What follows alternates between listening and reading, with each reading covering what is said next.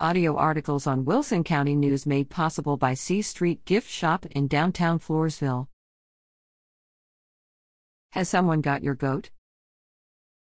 Hoover Rupert used to say, the measure of someone is the size of the thing it takes to get his or her goat. The old phrase get your goat refers to the sensitivity of racehorses.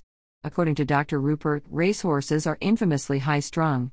Horse trainers learned many years ago that highly sensitive animals like a stall mate and a goat is one of the most suitable companions for a racehorse. In fact, once a racehorse has bonded with a goat, that horse would go crazy if the goat were taken away. On the theory that all is fair in love and horse racing, gamblers used to try to shorten the odds by stealing a thoroughbred stall mate. The hope was to reduce the racehorse's chance of winning. From this practice, to get one's goat came to stand for upsetting a person so that there was a complete loss of temper.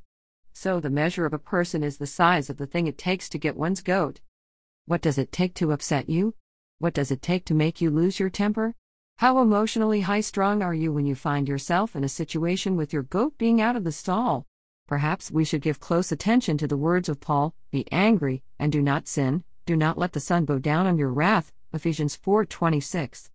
From the book Conformed to His Image by Kenneth Boa, pages 143 to 144, during World War II, the famous heavyweight boxing champion, Joe Louis, aided the war effort by giving inspirational speeches and recruiting. One day he was riding with a GI when they were involved in a minor traffic accident with a large truck. The truck driver got out and approached Louis, swearing and yelling at him, but Louis sat quietly in his seat and just smiled. Later, the GI asked Louis, "Why didn't you get out of the Jeep and knock him flat?" "Why should I?" Louis replied. When somebody insulted Caruso, did he sing an aria for him? Joe Louis didn't have to prove who he was because he was secure in his own identity. Matthew 5:11-12, "Blessed are you when people insult you, persecute you, and falsely say all kinds of evil against you because of me. Rejoice and be glad, because great is your reward in heaven, for in the same way they persecuted the prophets who were before you."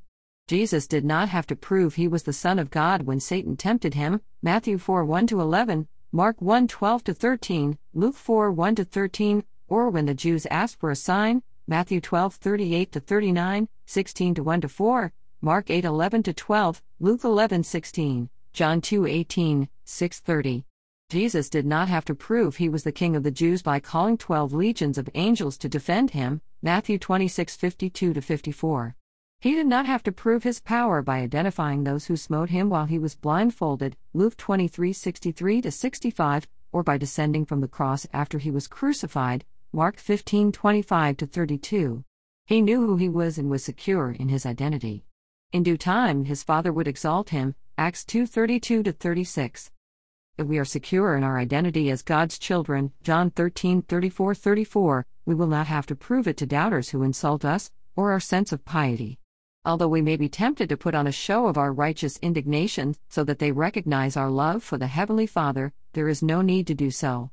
We are already blessed of God, and He will honor us in due time. Your influence is like your shadow. It may not always fall where you want it.